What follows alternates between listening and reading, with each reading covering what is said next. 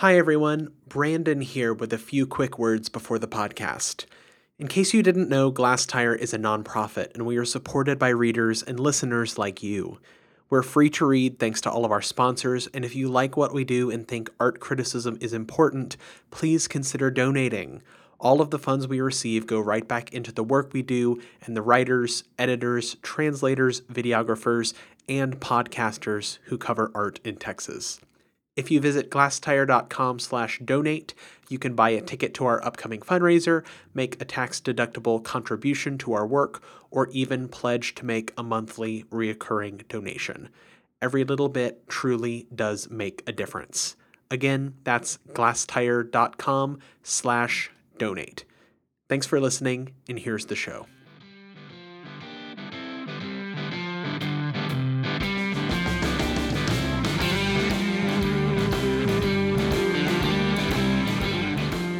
Hello and welcome to Art Dirt. This is Glass Tire's bi-monthly podcast about topical art topics. I am Christina Reese. I am Neil Farso, a contributing writer for Glass Tire. Very happy to be here to discuss our great experiences at the cinema. Yeah, we're going to talk to you guys today about, first of all, we're going to try to make a case for why we think people should go to the cinema and see movies on the big screen. And we're going to talk about some of our most memorable and bonkers experiences of going to see movies on the big screen. We've both had some doozies. And this is kind of kicked off by, Neil, tell us about the piece you wrote about the Béla Tarr movie. So, for a long time, I have wanted to see the Hungarian director Béla Tarr's magnum opus called Satan Tango, or Satan's Tango. A film from 1994 that is very rarely screened because it's 432 minutes long, plus intermission, so it works out to be about an 8-hour and 15-minute experience. Yeah. So it's all day. So in honor of the 25th anniversary of it, there is a new and fantastic restoration that has been kind of making its rounds through the country at various specialty and art and repertory theaters. So it played at AFS, Austin Film Society in Austin, in late November, and then at Rice Cinema on January 18th, and it played, I think, at the Texas Theater in DFW at some point last winter as well. And so it was, as we're talking about great cinema experiences, I would probably put that way at the top, nearly number one. And it is a experience that you pretty much can only have in the cinema because, you could certainly break it up and watch it in parts, but to watch that movie in that slow cinema style where many of the takes are 5, 6, 7 minutes long, the camera is just tracking, following people walking, following the walls of a village. Or just still inside a house on a thing where people are moving in and out of the frame. Yeah. And so it's a completely different narrative language. And one of the arguments I would say of going to the cinema and going to a movie theater is that it does require a certain amount of surrender from you in the sense that you have to turn off your phone and you have to pay attention. And we are certainly in a boon right now for prestige TV, for interesting TV, for television shows that really kind of push the limits of what, that medium can be, Fleabag or Chernobyl or, any number of really good shows that have been on in the past few years. But the way that we watch those shows still for the most part is kind of a different thing than being in the theater because we have our phones on, we have our laptops out, and so it's a split sort of distracted way of engaging with media. And seeing Satan Tango was just a really profound experience in the sense of just really losing yourself in this world that he created, and that he created with such care and dedication and focus that it really was kind of like holographic or something. Like it was sort of like entering this incredibly desolate and bleak Hungarian village, Oh God, you're really there. Yeah, you're really there. You're really into, you can feel the mud, you can feel the rain, you can feel the texture on the walls of the village, and it's like nothing else. And so what's so strange about it is I went to see it after you wrote the piece. I went to see it at Rice, and what's so crazily hypnotic and wonderful about it is no matter I mean, no matter how bleak it is, you can surrender to it pretty easily. I mean, he's a great filmmaker, so he knows what he's doing, and I guess he knows what sort of audience he's looking for.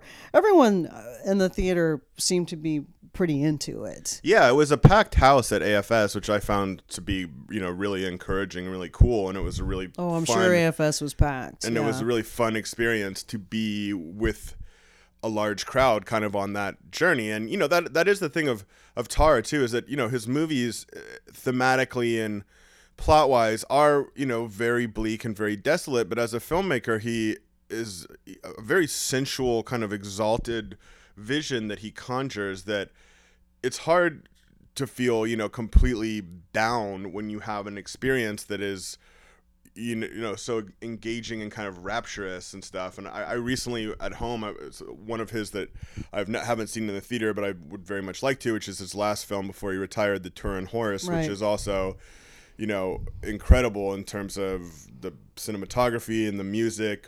He uses the same composer and the same writer and oftentimes a lot of the same crew members throughout his projects. So, but speaking to right now, it's I think tonight we're recording this on a Sunday. I believe are the Oscars tonight? No, the Oscars are going to be next Monday, a week from tomorrow. All right, so I'm sorry, they're actually going to be 2 weeks from tomorrow. It's February 9th. Yeah.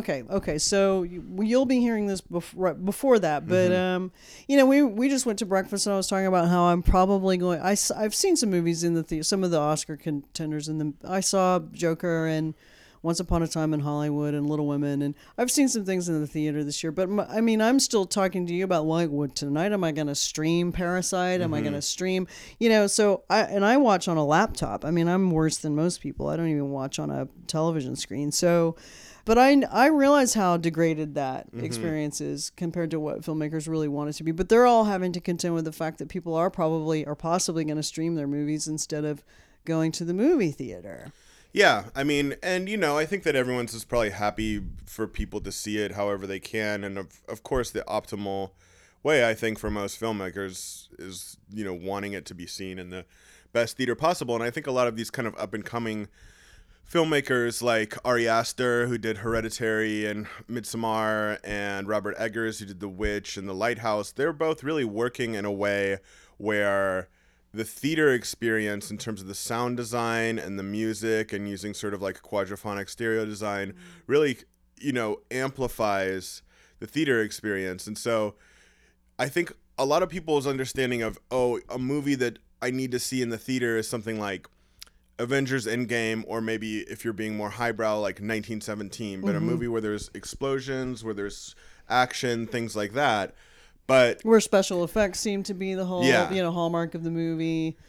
But I think that a lot of movies that don't have that can be pretty spectacular. So recently AFS, which is one of my favorite places in Texas, and I think it's just one of the great repertory and art cinemas in the country. I mean, I would put it up against Film Forum in New York and the Cinematheque and LA and really pretty much anywhere. And so they recently screened a 35 millimeter print of one of my favorite movies, The Cook, the Thief, His Wife and Her Lover, which was so great to see in the theater. I saw that on a big screen. Yeah. I'm still traumatized.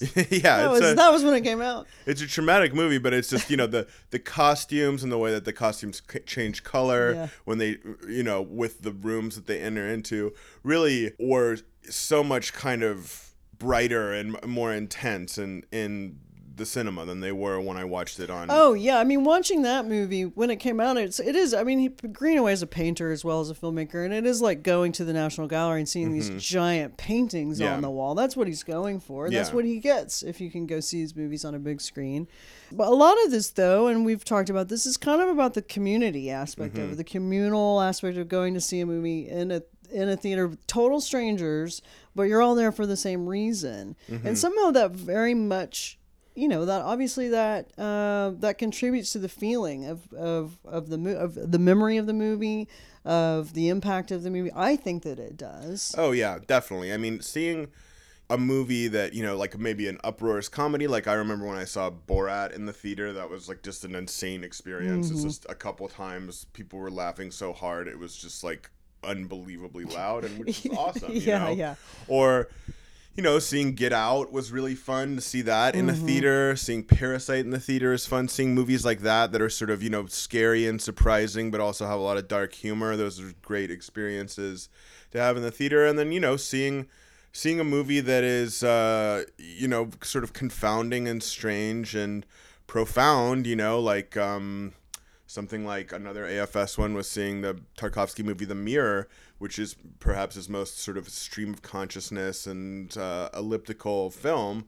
It was a great experience because you're just with a group of people that are similarly wrestling and grappling with, a film that is, pretty difficult to kind of get your hands around in a certain way. It's slippery and elusive, and that's a cool experience too. It's pretty intentional. One of my experiences I was going to talk about is Stanley Kubrick in England.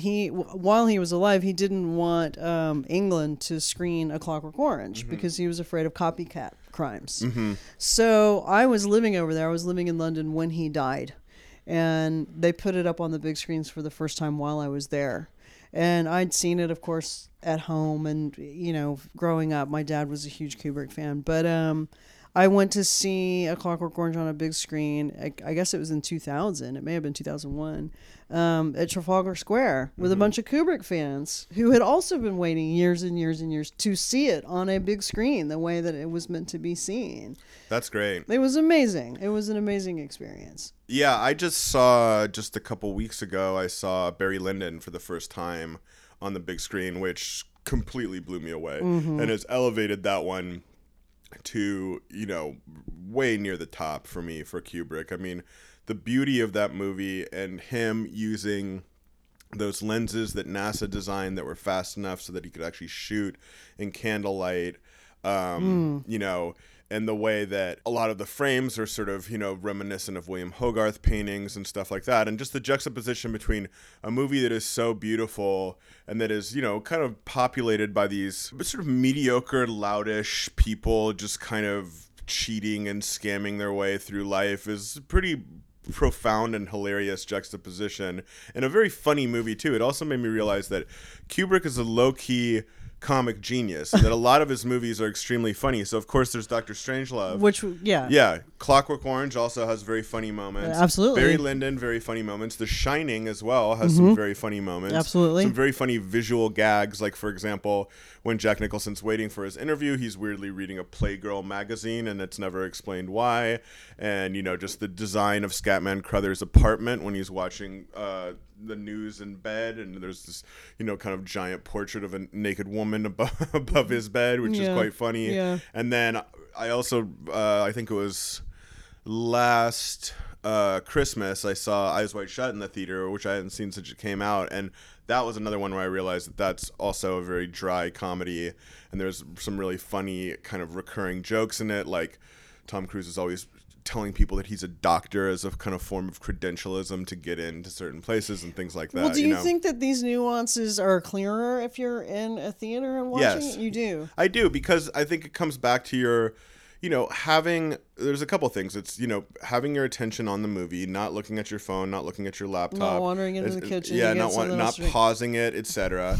And then it's just larger. And so the screen is larger, the sound is turned up, and it's just, it's a more intense and impactful experience. And I think that certainly things come through that you might miss, especially, in subtle films and in, sort of more experimental, artistic films. That's definitely an argument for seeing them in the theater, is that you see things you might miss if you weren't. If you're watching them on a laptop or, God forbid, an iPhone or something. Right. The way that I was thinking, one of my favorite filmmakers of all time is Fellini, and I don't know that would be true if I hadn't taken a Fellini class. Sure. And the whole point was that we went to it was a theater at SMU, and we sat down and we watched his movies on a big screen every week. And again, I don't know that I would have ever even found. I guess I would have ultimately stumbled into these movies, but I mean, Amarcord and El Nave Va and stuff like that on a big screen, they were so affecting to me. And I still think about this. It's 20 years later, 25 years later. I'm still thinking about these movies and the impact that they made on me. There are movies that I I was thinking about, I'm a fan of Bruce Conner, the experimental filmmaker, and he did Crossroads, which was all the nuclear bomb tests that happened, and I had seen excerpts of it on my laptop and probably my phone, but I walked into the Whitney a few years ago. It was the first time. It was not too long after the new Whitney opened in New York City. And I was just wandering around not even knowing what I was going to see. I can't remember what I went there to see, but I walked into a room and Crossroads was on. And they had it very large. And I was in there with about 4 or 5 or 6 other people. And I mean, to say that it both made my trip and wrecked my trip, I don't think Right. either one of those is hyperbolic. Sure. It's just true. Yeah. And I had already seen so much of this on a smaller screen, but the difference between how it was meant to be seen and, Yeah. and how I'd seen it before was there's just no argument about that. And the impact, of course, the footage is just so incredible. And then the way he cut it makes it so much more psychologically acute. But, yeah, one of the things when I sat in the Rice cinema to watch Satan Tango, there was a kid. Most of the people who were probably more my age, kind of early middle age, but there was a kid sitting in front of me, and I can't imagine he was more than 23 years old. He was really into it. He was sitting forward in a seat. He was leaning on the seat in front of him. I don't think I could have peeled him away, with a hook. I mean, he was just going to be there for the whole thing. And it made me feel better about the fact that these things can still be discovered even by the youngest generation.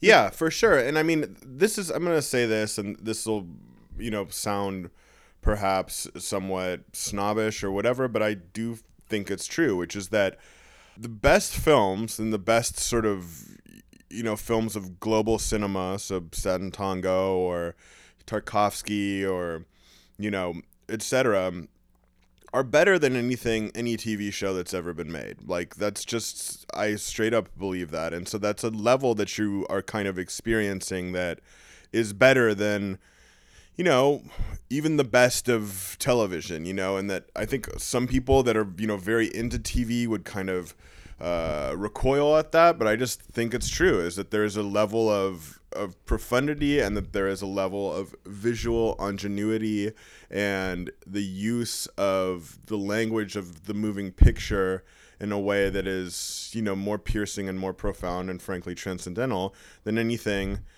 sort of TV show. And that really comes through when you see it in a movie theater, is that when you watch it on your TV, of course, you can kind of, get a sense of that. But that for me, that has really come through in cinema experiences and in theater experiences. And so, seeing Satan Tango, seeing Tarkovsky's Andrei Rublev, the restoration that AFS played last January, seeing Kubrick's 2001 in 70mm, that's something that I would recommend everyone do if they haven't, which is go see. They screen that pretty often. I would say that that's the sort of great cinema experience that I've done the most. I think I've seen that 6 or 7 times over the years. And usually anytime they play it in 70mm, I go, because it's such a great experience. And the sound is really cranked up, so it's really loud. When the Strauss's Also Sprach Zarathustra plays, at the beginning segment with the primates. And, it's just, it hits, it really hits. It's like being in a Pink Floyd concert or something like that. Well, how many young people do you tend to see in these screenings? Quite a few. I think that there's a lot of young people I see at AFS, and there's a lot of people I see over and over again when I go to screenings there. And, I think that there's definitely quite a youthful community, at least in Austin. And in terms of other places, I'm not sure. I mean, the thing is that a lot of quote-unquote art theaters are now sort of programming mainly for a kind of boomer retiree audience. Absolutely. And so that their programming is movies that younger people probably aren't as interested in seeing, which is like maybe things like period dramas, kind of like Merchant Ivory Fair, even though Merchant Ivory no longer exists. And so, there's a whole world of global cinema that I think is quite vital right now. And a lot of those movies are, very visually exciting, and that's kind of truly like a global thing from the movies in South Korea, which there's, these incredible directors working right now. Bong Joon-ho, who directed Parasite and many others. Mexico's director. Has a great scene. Colombia has a really interesting scene right now. One of my favorite movies of last year, Birds of Passage, by the director Ciro Guerra, who also did Embrace of the Serpent, which is another movie I really loved. I think both of those are streaming on Amazon Prime, so you can watch them on, TV now. But, I think a lot of people really respond to a lot of these movies and a lot of this vision, and sort of the same way that, young people, when American movies have become kind of stifling and boring, kind of looked internationally for. So like a similar thing kind of throughout the 80s. A lot of those directors were looking at movies from Hong Kong or movies from France, etc. During a time which, American movies were fairly dull. And I would say that is really true now in terms of American Hollywood studio movies. It's just, as it exists now, the industry is mainly making movies to go to maximum places in the world and be able to play without having to, shift the content or censor. Exactly. So they wanted to play in China, they wanted to play in Russia, they wanted to play all these places. And so, you get basically comic book movies, Marvel movies, etc. Yeah. You get some broad comedies, and then you get, some sort of kind of like dour prestige dramas that are looking to win Oscars, and that's most of it. And so that's kind of a bummer, and I think that's contributing to why people go to the theater less, is that the offerings aren't that good. But 2019 was a really good year for film. I think there have been some incredible movies this last year. Yeah, so it's encouraging in that regard. I mean, it was a really good, strong, off the top of my head, is Parasite, Pain and Glory, Uncut Gems, The Lighthouse, High Life. Once Upon a Time in Hollywood was awesome. Hollywood was great, and a great theater experience. Yeah, really good. Because, that this doesn't happen very much, where, a major studio gives a director like $100 million, and then he spends it on building sets.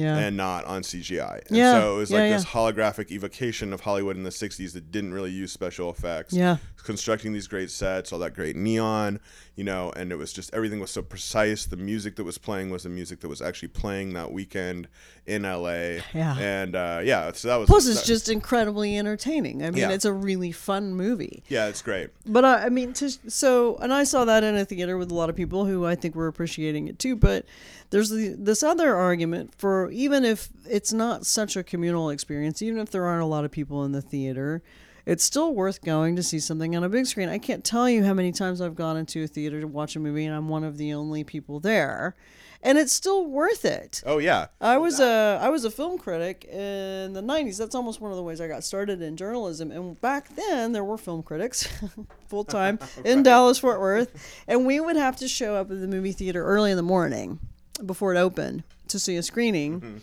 So there were between 3 and 6 of us who would show up from all over DFW who wrote for the various papers, and they'd have coffee and donuts, and you'd sit down at like 8 a.m. to watch Lost Highway. Right. And everyone would be sitting in very different seats. No one wanted to sit together. Half of the, critics would have a notebook and a little flashlight. Half of us, including me, wouldn't. And, that was surreal and super memorable. And then there were times when I was just freelancing and wasn't going to an office every day. My friend, who is a costume designer for film and television and lives in New York, she and I would both go into a theater, and sometimes we were the only people there. And it was still an amazing thing. I mean, it was still worth it. Yeah. Oh, for sure. Well, that's kind of a different, I would consider that sort of a different, but, equally cool and interesting experience to be in an almost empty theater by yourself, because it feels very luxurious. It's almost like you have your own private screening room, and that happened to me I think twice this last year, and it was great. It was once for the Christian I think his name is Pinsnold movie Transit, which is a very interesting film that takes a novel from the 40s about refugees from the Nazis trying to escape, and they're in Marseille in this kind of limbo, and it updates it to modern times, but basically keeps the novel the way it is. So there's still this kind of threat, essentially, of Nazis, but it takes place in modern times with, phones and taxis and all this stuff. The kind of gambit with that is pretty clear, which is this, back when there was sort of white people were refugees and they were in this experience of being in kind of a limbo holding space and, purgatory. So it's like basically like putting this experience that people have kind of racialized into a more flipping it or, turning it around to essentially universalize it. And I found it to be a very powerful and moving film. And another one was The Blackbird, which is, I was the only person in the theater for that, which is excellent film that when I went in, they were like, so we've been told that this movie is very graphic and disturbing, and I was like, yeah, whatever. Oh, is it Australian? Yeah. Yeah, and it takes place in Tasmania, which back then it was called brutal. Yeah, it's insane. It's extremely brutal, and I thought it was really good. I mean, I think it's a great movie about colonialism and really. Were you by yourself in the theater? Yeah, I was the only one in the theater for that. Okay, yeah. so that creates a really interesting psychological space. I saw Inside Llewyn Davis on a big screen in Dallas, and I think I might have been, if I wasn't the only person in there, I felt like I was the only person in there. And you're kind of starting to check your sanity at some point. Like, am I having the response to this movie that I'm even meant to be having? Sure. Because I was really I can't say I had an anxiety attack, but I almost had an anxiety attack. It was, and I still love that movie. I absolutely love that movie. But to see it on my own in a big screen was it created its own very strange. If I couldn't check my response against anybody else, Right. and so, but it still wasn't like watching it at home where I could have paused it, gotten up, called a friend and said, hey, have you seen this movie yet? I had to really sit there with it and be in it and then leave and then assess it after I was gone. And I still think about that movie all the time. Yeah, that's such a great movie. I mean, I've had so many, I would say as a kid, seeing Fargo in the theater was a very seminal event for me. And I saw it 5 times in a row. How old were you? 14. So I would just ride my bike to the theater.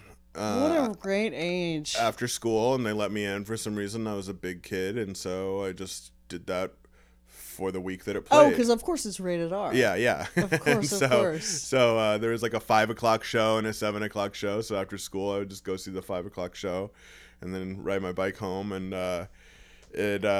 so since then I've seen every Coen Brothers movie in the theater, I think. And that's always really, fun thing with a filmmaker you love, to see. Do you think that kids under the age of 10 or kids pre-puberty are having the kind of, like, when, I was 6 years old when Star Wars came out, 6 or 7, and I had older brothers, and there was a little cinema in Irving Mall. God, I remember it so well. It was a GC, it was General Cinema, and I saw it. I mean, our parents would drop us off because I had older brothers. They would let this happen, and I probably saw it 9 or 10 times at age 6. Yeah, Star Wars, the original Star Wars. Do you think kids are? I don't even know. Are kids even? You don't have kids. I don't have kids. Are they having these experiences? I think so. For some movies, kids go see a lot. I mean, I think that like one of my friends who's younger than me by about 8 years. So. When The Dark Knight came out, he was like 17, and he saw that 10 times in the theater. So I think that kids still will respond to either well-made sort of blockbuster filmmaking or, other things that just, some movies just definitely lend themselves to repeat viewings and obsession and stuff like that, so... So let me think of what else I can say about in terms of like some crazy experiences I've had. I gotta say that the film criticism thing was interesting to be a film critic and to see, especially when I had to go see horror films for work. And you know me well enough to know that I just don't do horror very well. And I could get really resentful. Like even Lost Highway really pissed me off. Well, that's a very scary movie it's too. It's so scary, and it for the moment it made me very, very angry with David Lynch, and he's a treasure, and I mean irreplaceable and such an important part of our whole cinema landscape and history. But I mean, I remember for the rest of the week I was just pissed off at David Lynch because I was forced to sit through this movie as a critic, and I think I even wrote about it. And I think I mean, I was young. I was in my 20s. I imagine if I could find that review, it would be an angry review.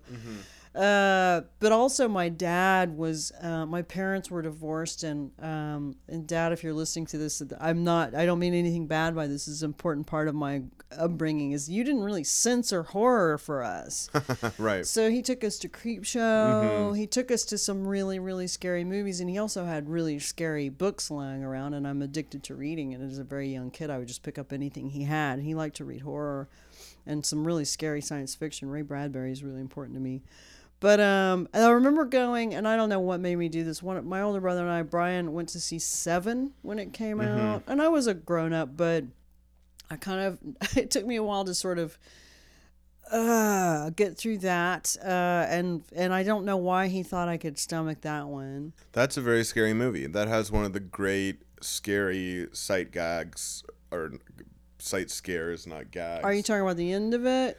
I'm talking about when that guy they think is dead, strapped to the bed, Absolutely, wakes up. that was one of the the thing great that got scary me. That got parts me. in the movie. Yeah, that is an insane part.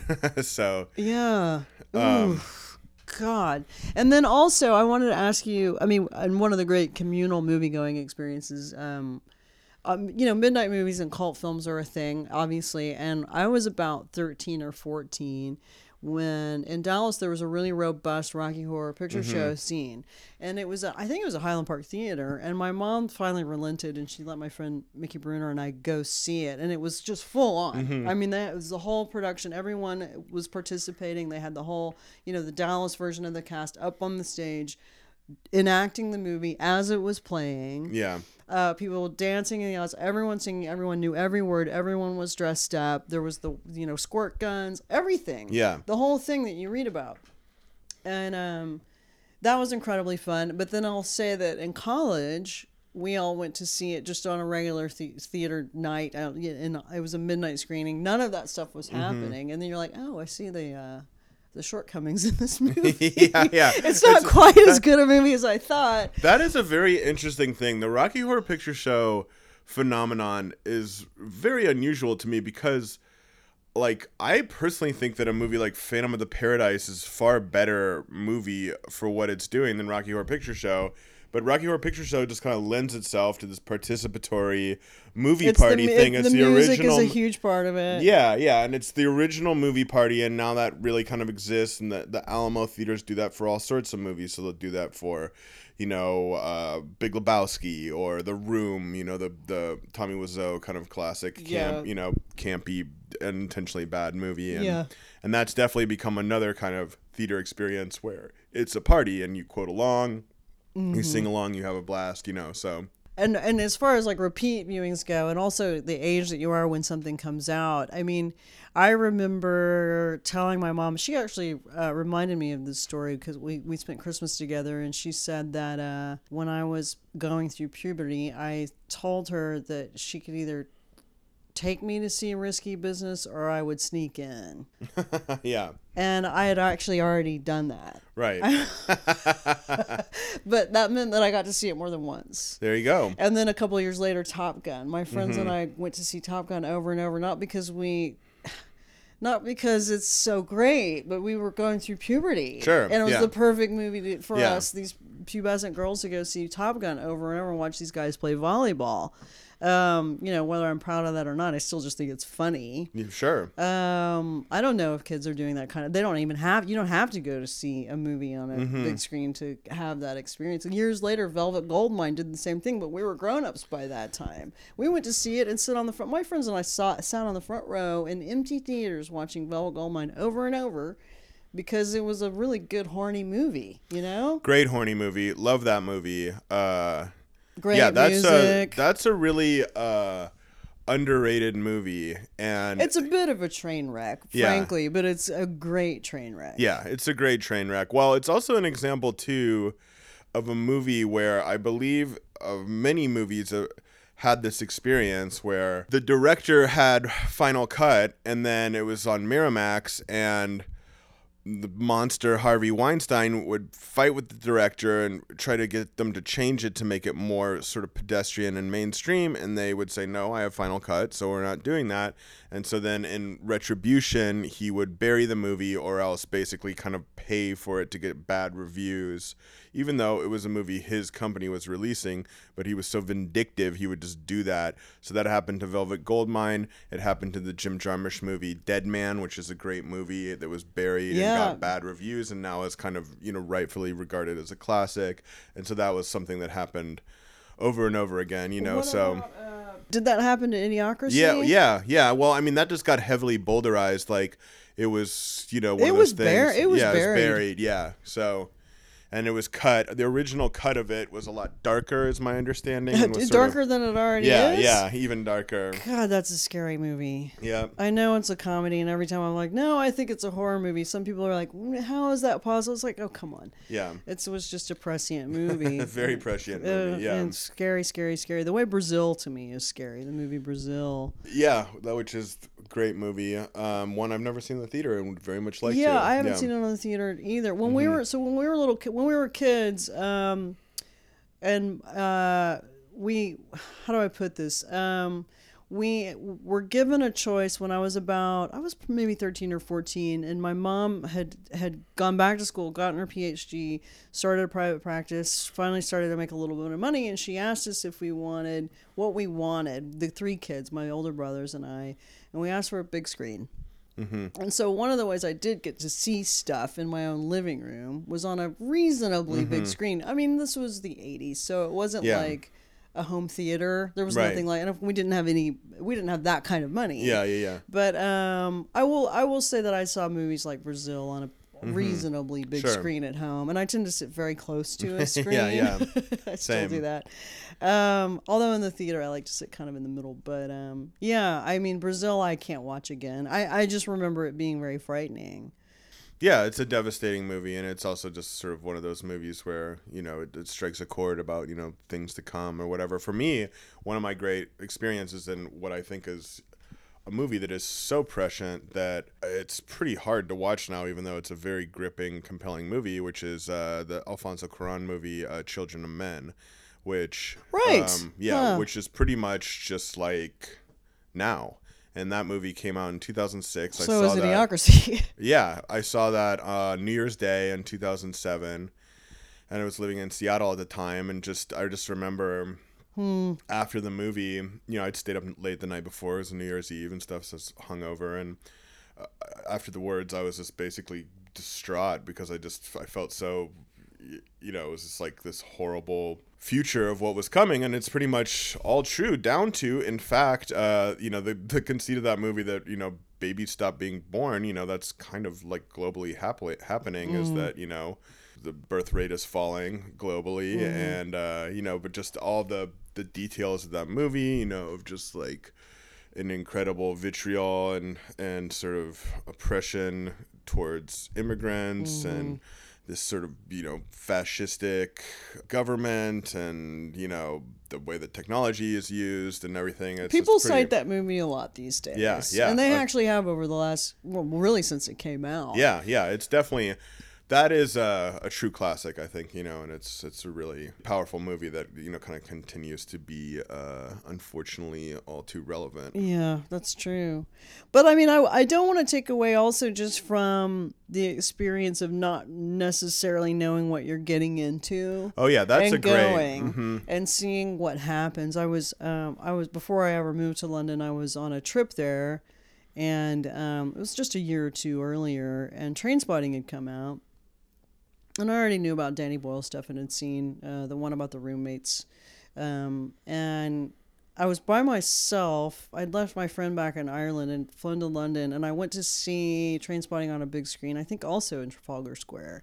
And I didn't know what I was getting into. That movie so blew my mind. And on a big screen, it was so amazing. Yeah. That's such an amazing movie. And, I've often thought of it would be great to do kind of a bleak Glasgow trilogy of movies of Trainspotting, Lynn Ramsey's first movie, Ratcatcher, and then Jonathan Glazer's Under the Skin, which all take place in Glasgow and really use the city as this kind of, scary, desolate character. But yeah, I mean, that's another great thing, and I think something we lost. You don't stream that much of something that you don't know anything about. That you've never heard about, or you haven't yeah. had all your friends tell you should see. Yeah, and I don't have that experience very much anymore because I read about everything, but I'm kind of trying to, because, you know, recently, and I would recommend everyone watch this movie without reading anything about it, this movie Border, which I didn't know anything about, and my friend and friend of Glass Tire artist Hill Snyder, who's a big movie fan, told me just go see this movie, don't read anything about it. And it was amazing. And I remember when I was first going to UT for South by Southwest, I went and saw some of the films that were screening there, and this was in March of 2001. And I saw Amoros Perros and Donnie Darko, and I knew nothing about either of those. Ooh, Donnie Darko on a big screen. Yeah, wow. and not knowing anything about it was such a great experience. So that's a really fun thing, is just, you know, the experience of like just going to a movie theater, picking a movie you don't know anything about, where you're like, well, that sounds good, and going to see it is really a rare thing, but is worthwhile, you know, just to kind of go into a theater experience and a cinema experience with no expectations. No expectations. Yeah. I did that a lot when I lived in London. I would just walk to whatever theater was nearby and see whatever was on the screen, whether it was full or empty or whatever. Mm-hmm. And it's been so long since that kind of thing has happened. And the idea of going to see a movie twice on a big screen, I haven't done anything like that in years. Yeah. It sounds like you do that. I do that quite a bit. So this year I saw Parasite 3 times in the theater. I saw Uncut Gems 3 times. Wow. I saw Once Upon a Time in Hollywood 3 times. You did? I didn't know this. Yeah, I saw Birds of Passage twice. I saw Midsummer 3 times. I saw The Lighthouse twice. So that's definitely something that I do quite a bit, because a lot of times it's like I'll go see it by myself, and then I'll go see it with my dad or a friend or something like that. Yeah, you know? yeah. Yeah, I mean, I love Martin Scorsese says, you know, movies don't depict life, they are life, and I totally agree with that. And seeing movies in the theater is by far my favorite thing to do in the world. There's nothing I like more than going to see a movie in the theater. And seeing a great movie in the theater is, you know, basically a pinnacle life experience for me, you know, which maybe some people find that somewhat sad, but whatever. That's just, Oh, you know, I don't. I think it's really inspiring. It makes me want to go back and see Once Upon a Time in Hollywood on the big screen, because I had such a good time the first time. And I did used to do that. I'm just, you know, I'm compulsive enough myself to be like, you know, certainly as a teenager and in my early 20s, I remember seeing movies multiple times on big screens, because it just seemed like, I don't know, I just had a, you know, you get a bug and you just do it. Yeah, and you know, I don't have a partner and I don't have kids, so I have the luxury of being able to do that if I want to. I can kind of spend my free time how I want, and that's what I like to do. And so, yeah, so it's definitely something that I enjoy, you know, and I love to see a movie that I really like that I've never been able to see on the big screen before is a big thrill. So, you know, actually tonight I'm going to drive from here, Houston, to Austin to see The Master in 70mm, which I know you love that movie. Yeah. It's on my short list. I don't know why I haven't seen it yet. Now that you're saying it, I feel like a dummy. It's I know I'm going to love it. Oh yeah, it's great. You're going to love it. And you know, Paul Thomas Anderson is another director of who anytime his movies come out, I get really excited to see them in the theater. I actually haven't seen The Master in the theater because when that movie came out, I was living in China at the time. It wasn't released in China, and so I had to watch it on DVD. But you know, every one of his movies. So this will be your first time to see it in the theater. Screen. Yeah, every one of his movies from Boogie Nights onwards, I've seen in the theaters, and you know, that's always a big event. So you know, when Phantom Thread came out, that was great. You know, Inherent Vice, of course. And so the opposite of seeing stuff on a really big screen is watching things in an airplane on the tiny screen. So I saw Phantom Thread on a tiny screen. I was flying back from Russia with my mom. That's such a long flight. I watched, I think, 5 movies in a row. I just wanted to catch up. And God, we're talking about a degraded experience. Well, that's the thing. there's no better experience than to see a great movie in a theater, and then to see a kind of shitty movie on an airplane is the best possible way. To see a movie So that's the like shitty movie that I watched on that leg was what was it called? Red. It was a Russian. She played a Russian. Red Sparrow or something. I Yeah, did- that Jennifer Lawrence movie. I was so not invested in anything that was happening that I kind of.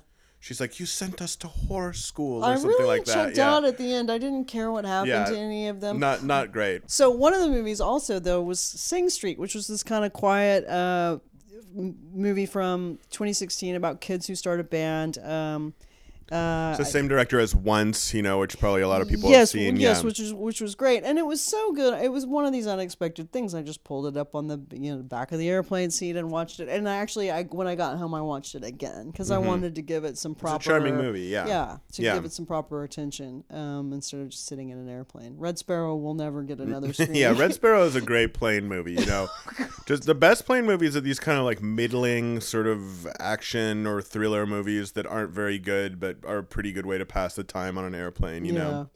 So with that, we're going to send Neil off back to Austin to watch The Master. Yes, and I'll just, encourage everyone to where you are in Texas to visit your local art theater, your local museum that may do screenings. So here in Houston, there is Rice Cinema, which, as we mentioned, seems like it's probably going to go away after this year. So enjoy it while it lasts. They do a lot of very cool experimental films, art films, video art, etc. Just really special programming that will be sorely missed. And then the Museum of Fine Arts has a great theater and a film program. Yep. Run by Marian Lutz, who does a great job there, and they often have international film festivals, Iranian film festivals, Turkish film festivals, etc. Where there's I just went to see Roger Corman's Mask of the Red Death there, and he was there. Which is great, yeah. And I had worked for him. I was a location scout, an uncredited location scout on a movie that he made in Fort Worth.